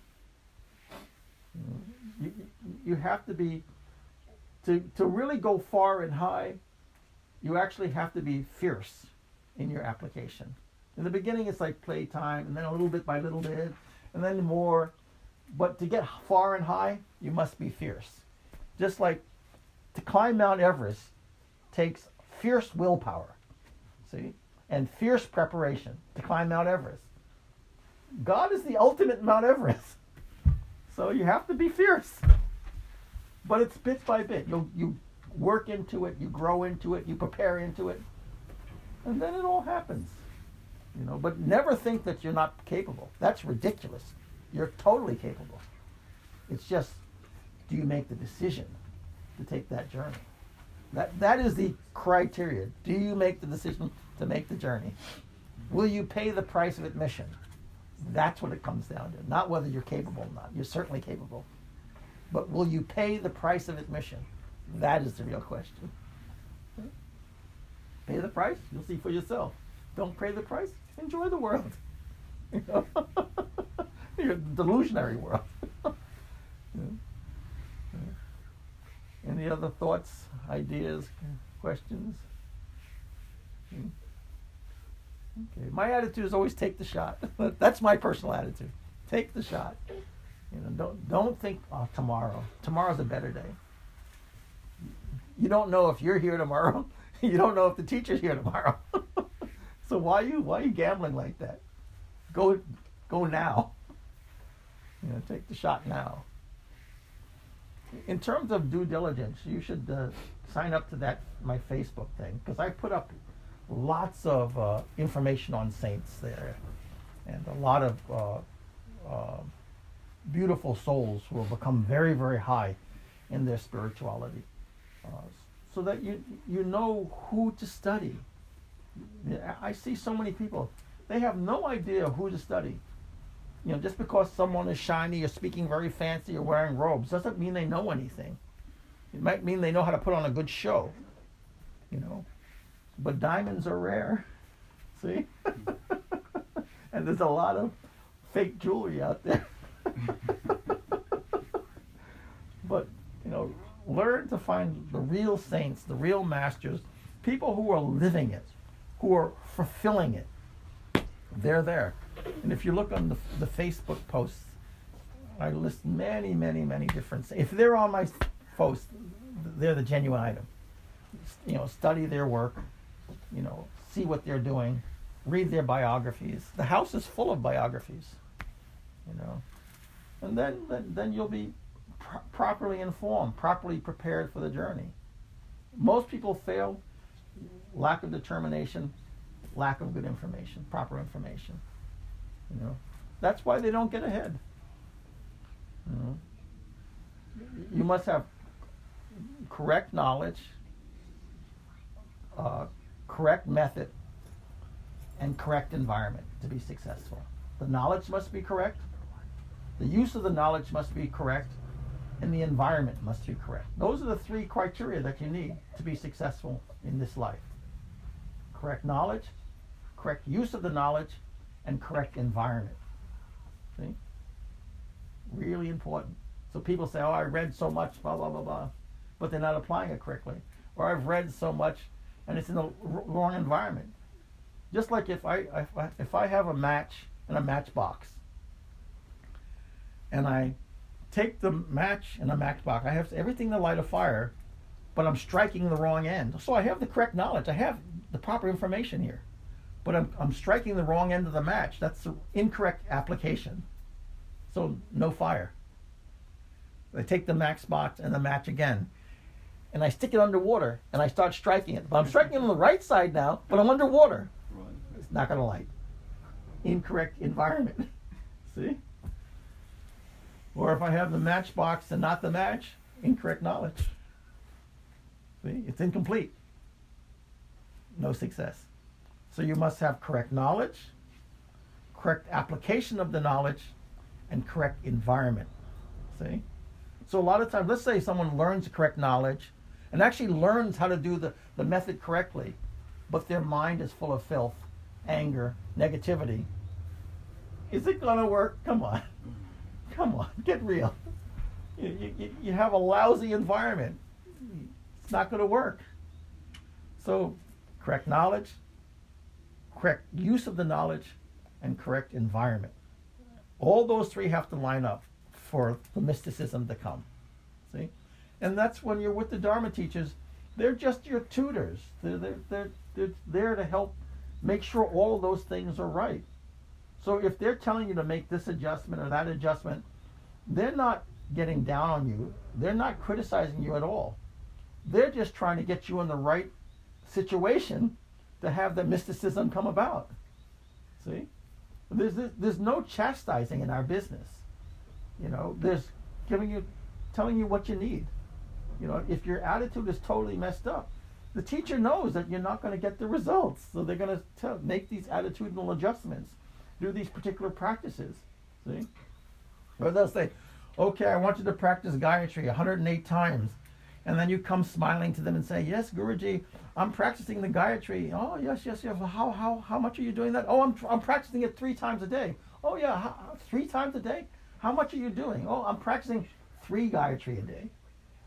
When you've told them to do 108 a day, you know, it's going to take 108 to clean up the house. But I'm giving you an example of what someone said to me one time, where they're like saying the mantra just 3 times. I said, well, that's very nice that you're doing it 3 times, but to overcome the obstacles, you've got to make more of a commitment. I asked you to do 108 times. See? You can't try to adjust what the teacher says as if you know more. You know, come on. You have to be real about this. The teacher knows the science. Not only the teacher knows the science, the teacher has fulfilled the science. See? They're not just academics. They've actually fulfilled the science. That's what makes them a Dharma teacher. See? They've done it. So, anyway, these are the realities of what you need to know, what you need to do. You know, this is the brass tacks of this life. You know, because my thing is I want everyone to be successful. You know, I want everyone to have the same opportunities I've had. And I want everyone to see the things I've seen. See? So that there's no more doubt in their mind. So that they can have that kind of felicity. See? They know there's a God. They know there's angels. They know there's miracles. They know there's the end of this journey of suffering. See? There's an end to it. There's a beyond. See? See? So this is the whole deal. Find really, really honest teachers. You know, who are in it as a savor to God, you know, not to build palaces or to be famous, all this kind of nonsense, you know, but as a savor to God and Guru. Then you're in a good place. You're in the right place then. Any ideas, questions? No. Anything? No. Or Victor? Anything? Chris, anything today? Matthew? Jamie, Emma? Anything, my dear? There's always a lot of light. Or anything from Nick Warren? Do you have any statements or understanding to share with the group? No, just live it. It's a wonderful, wonderful process. He's right, just live it. Show up. Okay, then. I guess I'll close. So we'll bring our spines. Always realize satsang is knowledge, but also it's opportunity. See, insight and opportunity. It's another form of study, and definitely an opportunity. So we'll raise our spine up and be erect, and then take a deep breath in.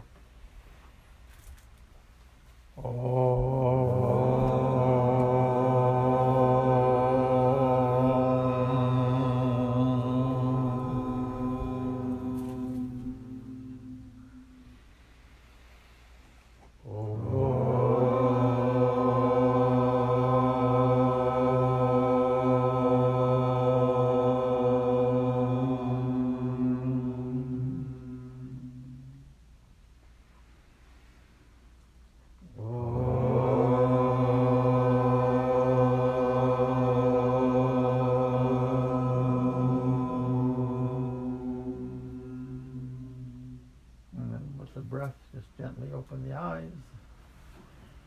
I thank you all, one and all, for coming. Remember, Om will take you home.